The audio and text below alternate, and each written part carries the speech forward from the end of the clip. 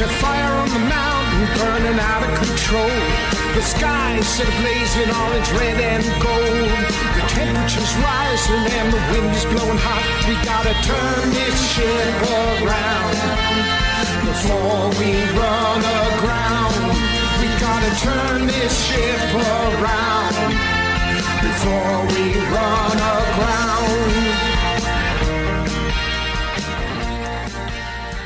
Welcome to Off the Record with Paul Hodes here on WKXL AM and FM, streaming live over the internet at nhtalkradio.com. It is my pleasure to be joined by Chris Ryan for this segment. The pleasure's all mine. The pleasure is always all his. Chris has been out there. I've seen him on it with his microphone over the past weekend, trekking around New Hampshire following political candidates. So things are heating up here in New Hampshire. We're headed towards the New Hampshire Democratic Party State Convention. It's all Next getting weekend. Very exciting. It's the only place to be. Thousands of progressives and moderates and whoever else makes up the Democratic Party, plus a lot of national, regional, local press are going to gather at the Shnu Arena, which used to be the Verizon Center, but now it's the Shnu Arena, to listen to now 20 candidates. Yesterday, of course, it was 21 candidates.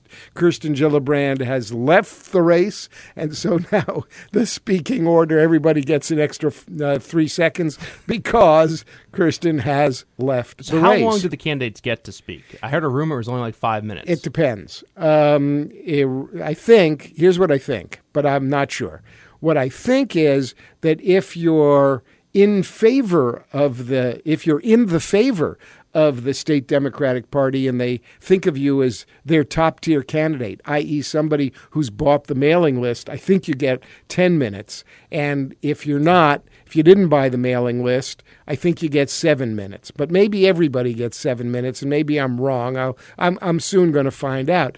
But yeah, you are soon going to find out. I'm soon going to find out. I can tell you that the clock starts apparently. You're going to find out about 30 seconds after you just said that. I know. The clock starts as soon as somebody stands up. So what I've been told is, and full disclosure, I'm working with a particular candidate whose name I won't mention, but I'm working with a candidate on this. So I was at a briefing yesterday. We went all over the arena to see the suites and the floor and where the press will be and the holding pens for the candidates and how it all works and where the booths are going to be, because there are going to be all kinds of booths. Apparently, they say they have 100 different vendors, including tables for the 20 candidates. But so the clock starts when either your introducer or your welcome music comes on. That eats into your 7 minutes. So let's just say it's 7 minutes. Candidates who are used to talking a long time, and I know some of them really well, are going to have to boil down a message. Or they might get their mic cut. Their mic is cut at 7 minutes. The Not mic even to play with it. They're is just gonna turned cut 'em. off. Yeah. Okay, folks? So it's actually one of the best things that's ever happened in politics. Because, I agree with that. if you're like me, there is no way, compressing what I want to say into 6 minutes, it's impossible. Chris had to give me a whole hour show just so I could rant. And you go over every single time. And almost. I go over every time because I like to talk. I mean, people say, "Why are you doing radio?" And the answer is, "I like to talk, and I paid for this microphone, Mr. Green." So here we are. So anyway, the candidates get 7 minutes, and it's going to be a fascinating time. We hear from 20 different presidential candidates. It sure beats the debates where you're only going to get the next debate. You're only going to get to hear from 10 candidates, gate kept by the DNC and the major corporate media. So as we transition here into what is expected to take place in the next 2020 election, I'm curious as to what you feel about the economy at this point and the role that the economy is going to play in this upcoming election, as we're hearing continued concerns in regards to possible slowdown, possible recession. 2 states are already in recession, North Carolina and Minnesota. And there's a lot of nonpartisan economic observers who are saying that, yes, a slowdown is upon us. Now, given how deeply tied consumer spending is to our economy, if individuals start to tighten the belt buckle, so to speak, that could very easily become a self-fulfilling prophecy where a recession happens as a result of individuals hearing about the fact there may be a recession. So I'm curious as to how you feel that plays, particularly in regards to the politics here at the state and national level. Well, look, as many observers, pundits, and history tells us, elections are often decided on economic issues. If you are an observer of the current democratic debates and process, there's almost nothing being asked, at least so far, about any of the foreign policy issues which are pressing and, frankly, which affect certainly the psychology as well as the national security of the nation. So, as Chris, you've said, there are pundits and observers and economists who are noting signs of a slowdown. And this is actually a global slowdown. We've had 10 years of relatively robust growth, beginning after the calamitous slowdown and near depression of 2008 and 9. The economy has been what people call recovering, and I'll talk about that in a moment. And we've had a pretty good growth under both the Obama administration and to some measure under the first couple of years of the current administration. The stock market has reached new highs.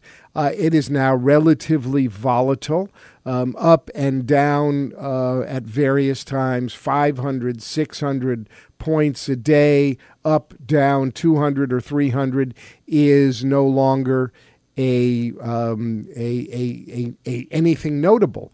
So we've gotten a pretty hot stock market. At the same time, what economists and observers see is that in the business community, both confidence in the direction of the economy and plans for hiring are down.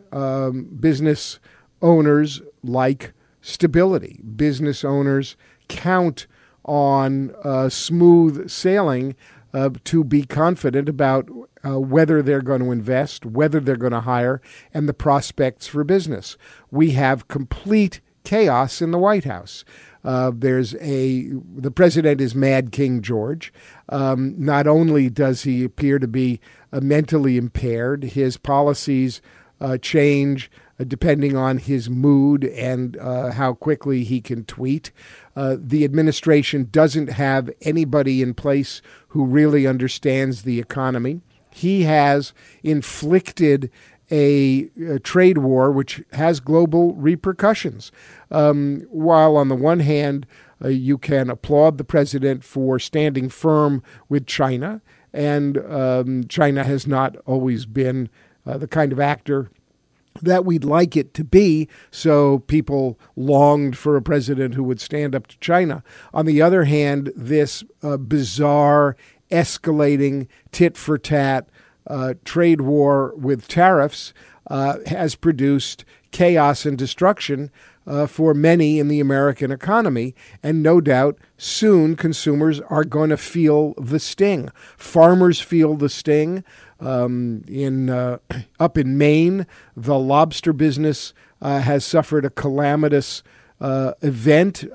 Used to be that the Maine lobstermen sent a lot of lobsters overseas, and with the tariffs, that has fallen off. Trump keeps saying that he's going to impose higher and higher tariffs on China. In fact, he just tweeted recently that he was going to ratchet up his tariffs from 25 to 30%. China is a huge player in the global economy. It is a huge market for America, and China has responded by ratcheting tariffs on American goods, which have caused havoc, especially among farmers. You talk to farmers in the Midwest or anywhere else that depend on sending grain or other farm goods to China, and you hear bad news. So all of that, the instability, the chaos, the craziness in the White House does not spell, it doesn't lay out a pretty picture for the American economy. You combine the Trump tariff trade war, the instability and chaos he creates every day with his policies and tweets. You combine that with a 10-year run and an inevitable slowdown at some point. You take a look around the world at other major industrialized nations who are also experiencing the effects of the global instability, the effects of a time to pull back perhaps in the usual course, and you very well could be looking at an economy in recession by the time the 2020 election is upon us. Now, Trump's poll numbers are already low. Recently, I saw something online which said his negative poll numbers had fallen dramatically again. And he's desperate, clearly, to try to talk his way into an economy that doesn't go into recession. But he really doesn't have much control given what he's done. Do we expect him to simply cancel his tariffs and his trade war with China? Hardly. He's not a guy who does that. Although, let's give it to him. One of the qualities he displays is such a lack of consistency that, for all we know, he could turn things around on a dime. But the demented King George, the mad King George in the White House, just came back from the G7 summit where he was completely marginalized, isolated. He might as well not have been there. He's coming back to the United States with nothing to show out of the G7 summit, and the United States is no longer even being seen, apparently, as the indispensable party, the moral force and stability in the world. Trump and his administration have said nothing about the protests in Hong Kong and what may be Chinese military action. They've said nothing about human rights around the world. They've said nothing about the fires in the Amazon. They've done nothing on climate change. With the instability and chaos and worldwide slowdown, I do think that the economy is going to play a real role, as it usually does in the presidential election. Because whatever happens around the world, in the end, pocketbook issues are what really drive elections and election results and feelings among consumers. Right now, the American people are being whipsawed back and forth by a tyrannical autocrat who appears to be losing his marbles. And I'm not the only one saying that. There's a real discussion on television, maybe not Fox, but on other reputable news outlets about the 25th Amendment. I know that Republicans of conscience are deeply concerned about the effects of a mad King George presidency on Republican prospects in 2020. There are Senate seats now in play for Democrats that would never have been considered in play, and especially if the economy falters the way it looks like it will, and especially if the Democrats can choose a candidate who has an understanding, even a functioning adult understanding of the global economy, the way that trade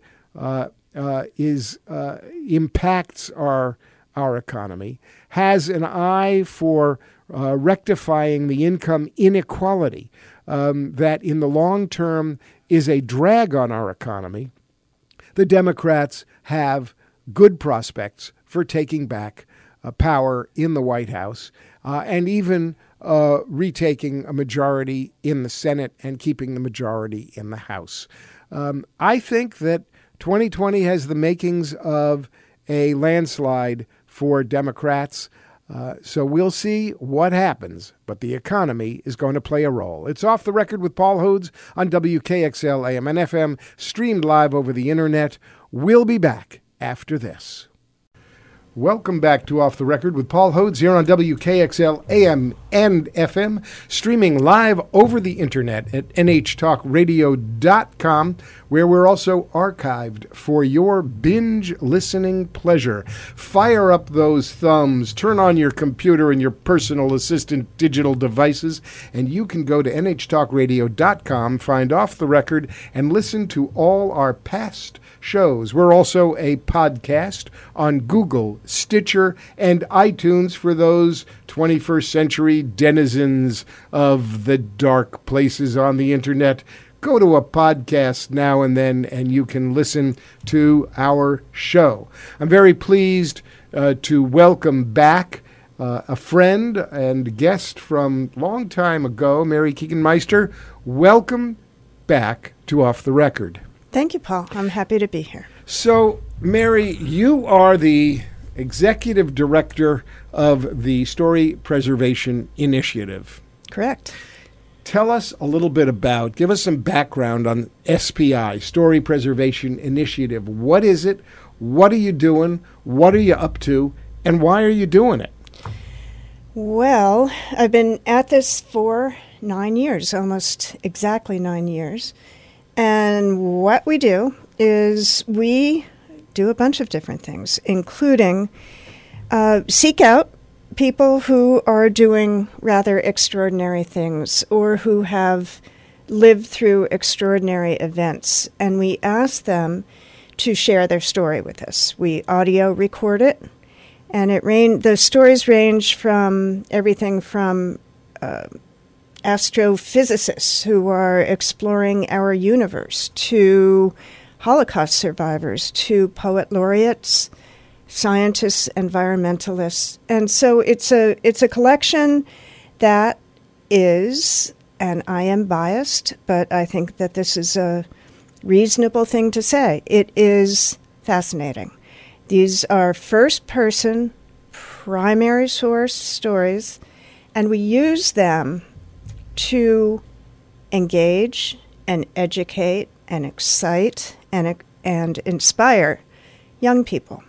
So we get them into schools, and then we work to create projects and lesson plans that will deepen the learning. So the stories is really it's educational, but it's really the engagement piece. And then the kids take a deeper dive. So that's one thing, and I'm just talking too much, but I will keep going. The other thing that we have recently done is... By the way, you're not talking too much. It's radio, and that's what we're doing. Well, we're just talking. We're just yakking. Recently, as in it will launch in September, and this is August 29th. So it is a variation on what I just described. It is what I just described is called Story Preservation Initiative Learning Lab.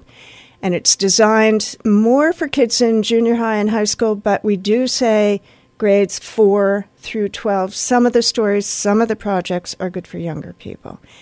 What we have what we will be launching is a younger child learning lab, K through 3, that also involves story, but it involves folk tales and fairy tales and fictional stories that really grab kids.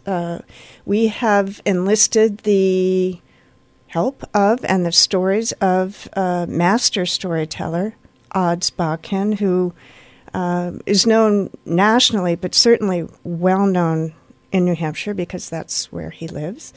So we have uploaded several of Odd's stories into our K through 3 storytelling learning lab.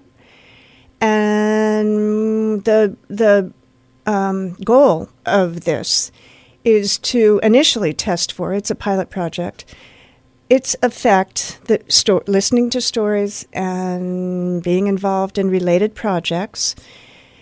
What we'll be testing for is engagement and literacy to the extent that we can do it with a limited number of stories. But it really is trying to get kids to love listening to stories and love all the imagination that goes along with that, which we're hoping will then translate in later years to a love of reading and literacy.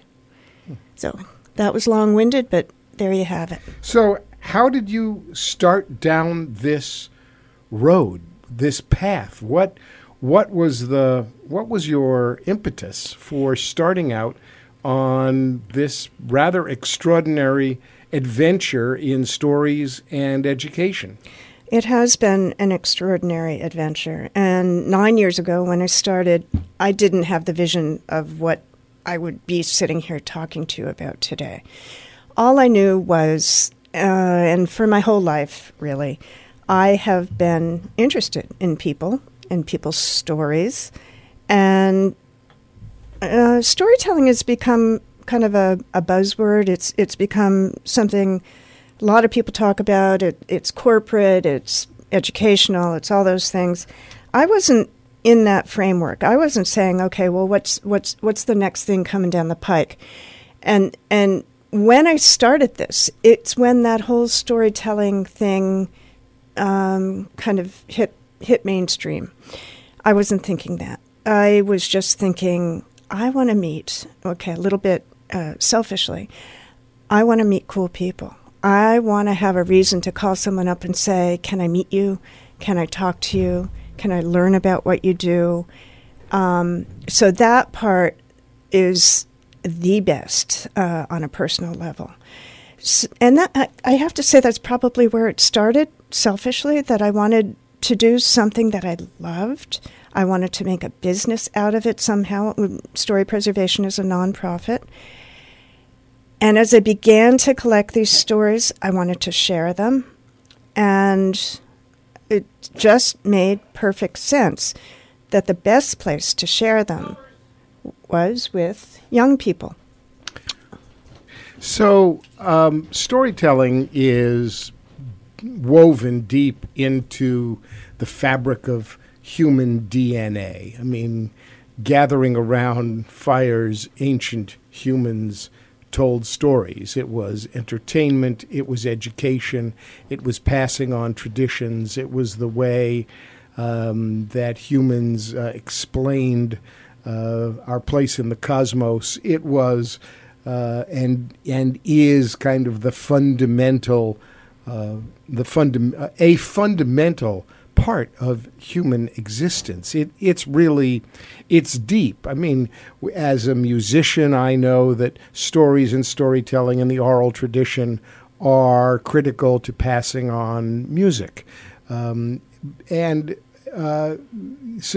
nobody has to justify storytelling as something that is really, really important in civilization. It is one of the core elements of civilization. The ability to recall, recant stories is one of the things that makes humans human, actually, at least in my opinion. I'm not an expert in anthropology or anything else. I'm a generalist.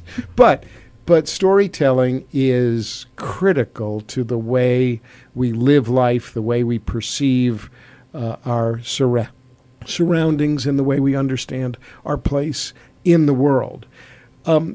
You've been able to create an extraordinary not-for-profit institution which captures the essence of that important thing and also use it in education. Are you an educator by trade? Were you trained in education? What was your background before coming to Story Preservation Initiative? My background, I've got a varied past, but if you look at it in the rear view mirror, you will see a very clear thread or connection that really has gone through my entire life, even though it's manifested itself perhaps in different ways. I have always written.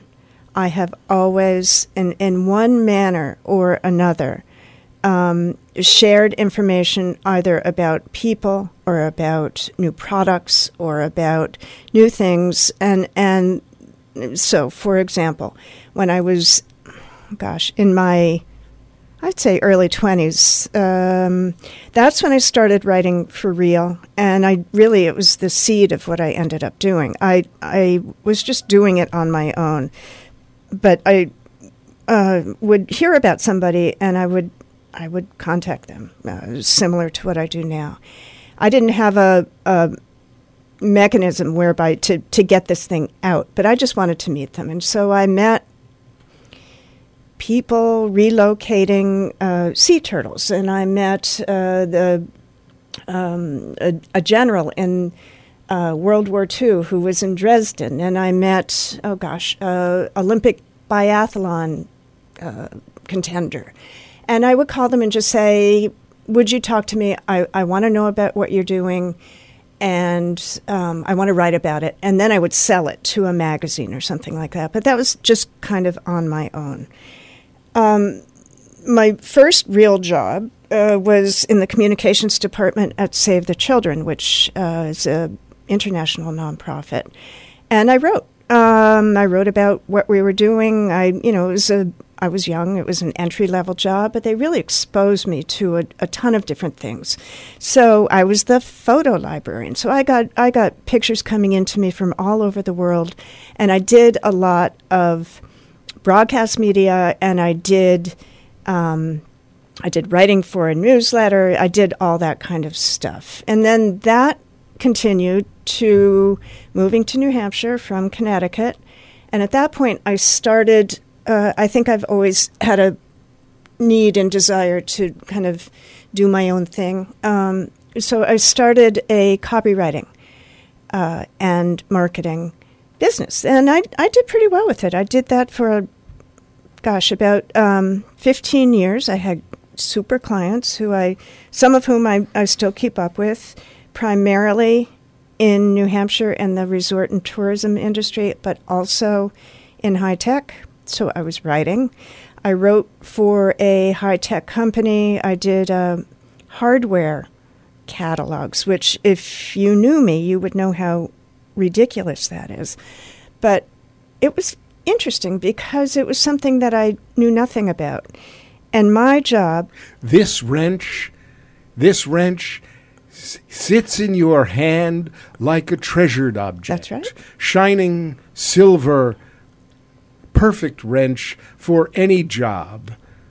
High quality, low luster, this wrench is exactly what you need to turn any nut or screw. And you need it now. And you need it now. Yeah. So anyway, that's it. I'm get yakking that, too much. This hammer is unlike any hammer that you've ever hefted. This hammer has been balanced by gnomes in Alaska for the perfect heft for any job. Okay. Yep. Yeah. To this hammer, every nail is a target. Yeah. So that's me. Yeah. And then the hardware writer.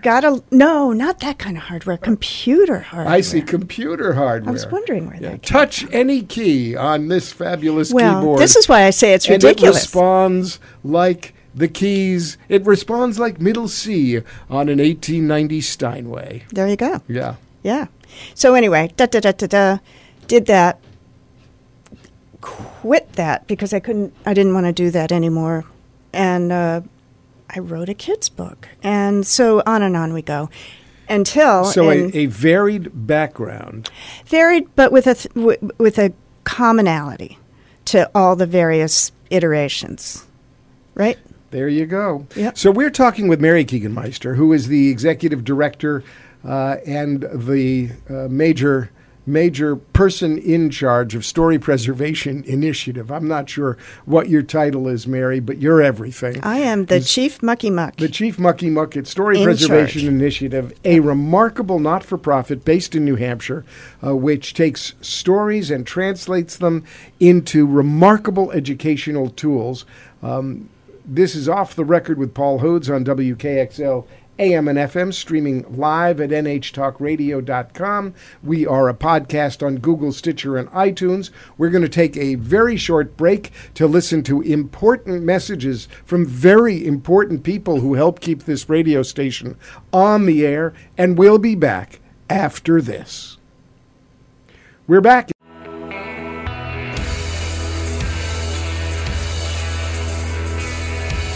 It's Off the Record with Paul Hodes here on WKXL AM and FM, streaming live over the internet at nhtalkradio.com, where we're also archived for your binge listening pleasure. We're a podcast on Google, Stitcher, and iTunes, so you can listen to us anywhere, anytime, any place on the planet Earth. You can find Off the Record with Paul Hodes, and I think you should. We're talking to Mary Keegan-Meister, who is the Chief Muckety-Muck at Story Preservation Initiative, a remarkable not-for-profit institution in New Hampshire. Going on now 9 years, Mary and Story Preservation Initiative collect the stories of notables in the arts, sciences, and humanities, and transform those stories as the basis for integrated curricula and educational experiences, experiential learning for kids of all grades at this point. We're having a fascinating conversation in our first segment with Mary. We talked a little bit about her eclectic background, which led her to start this remarkable institution, which has grown over time.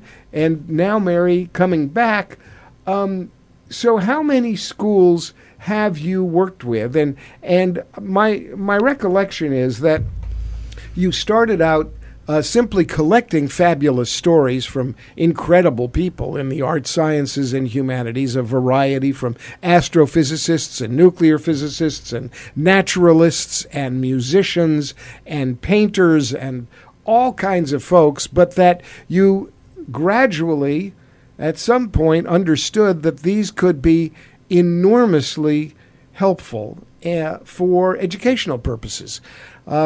How did that transformation of Story Preservation Initiative hit you? How did that take place? Well, the aside from this selfish aspect, which I touched upon before, and really just wanting to get out there, meet and record these people, then it became clear that the value is great to me, but there's no greater value if they don't get out into the world. So the first step was to find a couple of library archives. I initially went to the New Hampshire State Library. That was great. I just gave them discs. But then I went to the Library of Congress, explained what we were doing, and so there is the Packard campus, their audio-visual archiving, and all of our recordings are archived there. They will be online at some point, but there's a big queue for the Library of Congress. For Holocaust, then I began to segment it. The Holocaust stories, which we have, which are tremendously important.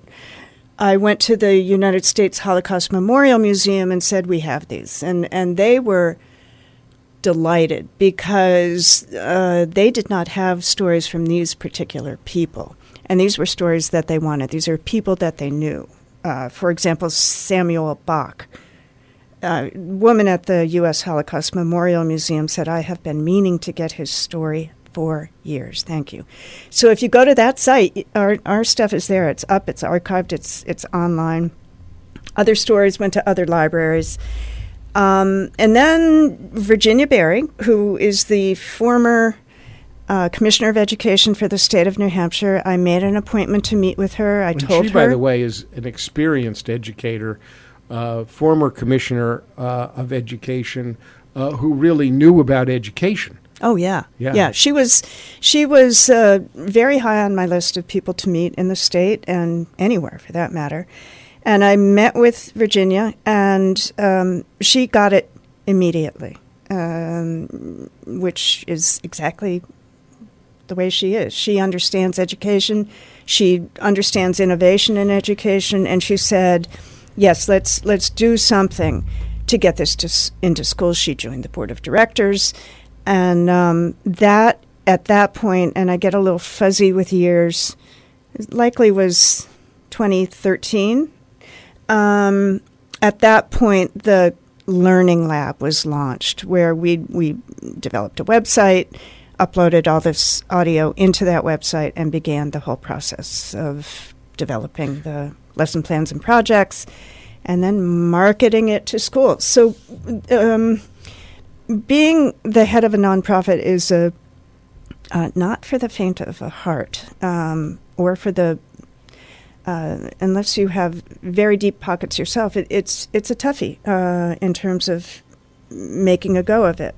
So initially, what we tried to do with the Learning Lab was to make it subscription based, and we did that for a while. But that's an obstacle to impact. A lot of schools don't have the money to do that. There are a lot of educational sites online, and they're very good. They're, PBS Learning Media and Smithsonian. And so story preservation is one of a lot. But however, what we do is unique. It's not like the others.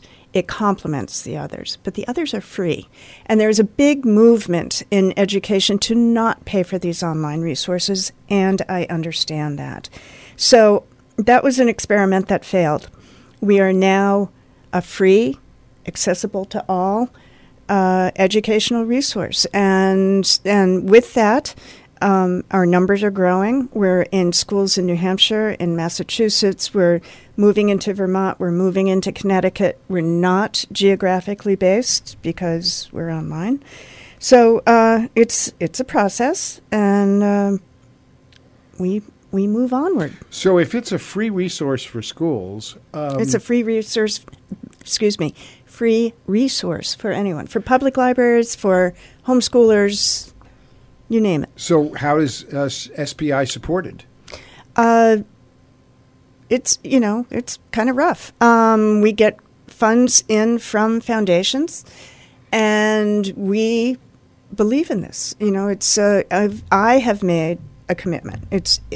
Story preservation is not only what I do, but at this point, I think it's fair to say it's who I am. So I've gone years that were pretty lean, but that's life, or it's my life.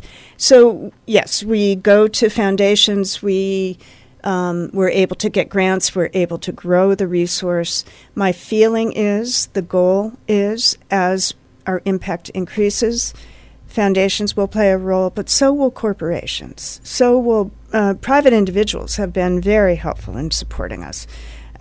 So it's a mix of different funding sources. So you're supported by folks who understand the importance of innovation in education. Yes, because this is an innovative approach to education. Mm-hmm. Our educational system, and I want to just talk a little bit about that with you, because I've been giving an awful lot of thought to education, the importance of education, the priority of education, because frankly, unless our 10-year-olds are educated today, we're not going to have the kind of society and economy that we want to have in 10 years from now, because those 10-year-olds in just a quick short decade are going to be 20-year-olds, and they're going to be getting out of high school, technical schools, college, looking for work, and the way they're educated and what they know, how they learn, how they interact with people is obviously critical to our future. Yet, from my perception, in a place like New Hampshire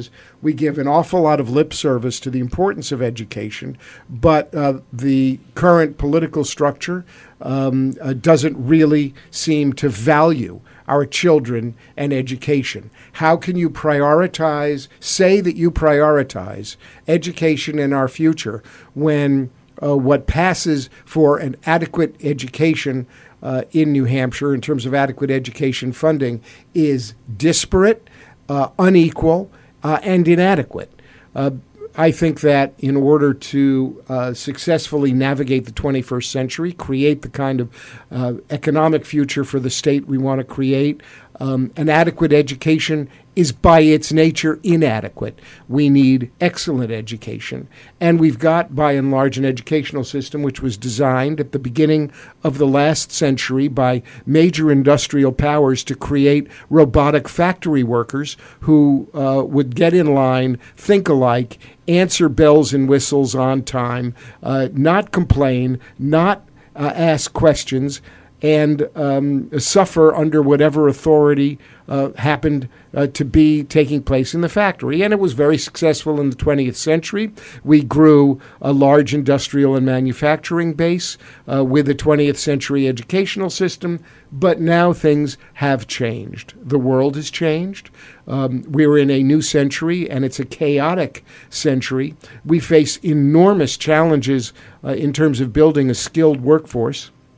And the qualities that I hear about from business leaders that they're looking for in their workers who used to be students are very different. They want people who think for themselves, who think independently, but at the same time are adept at working with others in social situations, who have an approach to their work and their life and their learning that is well-rounded, that includes humanities and arts, that is more about an educational system that teaches kids how to learn and doesn't spoon feed in rote memorization, the kind of learning that I often suffered through when I was a kid. Enter innovative experiential learning, where kids take control, in a way, of their own education with resources such as those provided by Story Preservation Initiative, and using the resource of stories, create projects which engage the whole person in an integrated way. So full disclosure, I'm on the board of Story Preservation Initiative. I think I'm the chair, and I'm a fan because it's something that when I was on the active roster of the New Hampshire Council for the Arts, the State Council on the Arts, my wife Pego and I would go into schools. We'd sing music. We'd talk with the kids, and would do projects with them around music. That was an example of experiential learning. That's what SPI is bringing into classrooms, and it must be a godsend for teachers who are tired of teaching to tests, to kids who are tired of being told, fill out multiple choice exams. They're getting to do something exciting and real that they own.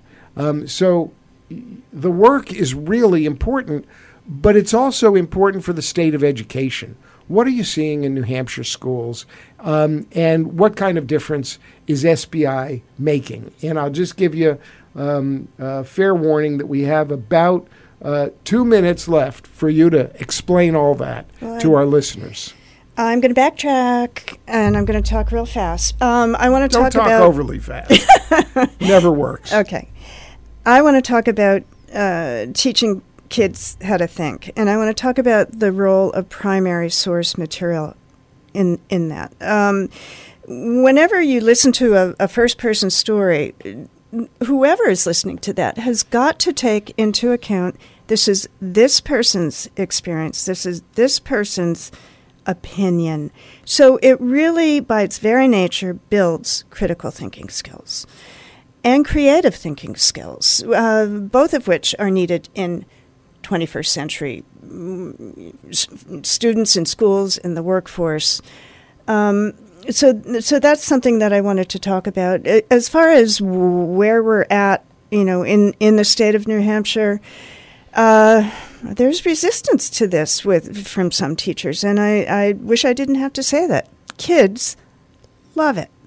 And I can say that unequivocally. Teachers Some teachers love it. Some teachers are afraid of it because it's different, because it's just, you need to let the kids go. You need to let the kids listen to the story, think it through, look at the projects, decide in where they want to take this. In all cases, you are building content knowledge, you are building critical and creative thinking skills, literacy, collaboration. It is all there. So it's a process, just like the whole educational system is changing. It's turning over. It's maybe moving slowly, but it will change. We've been talking with Mary Keegan-Meister, the Chief Muckety-Muck of Story Preservation Initiative in New Hampshire, an experiential learning mecca, taking primary source stories of notables in the arts, sciences, and humanities and creating educational projects extraordinaire, free to teachers and students and parents and anybody who's interested in great stories of great people and how to use them in an educational setting.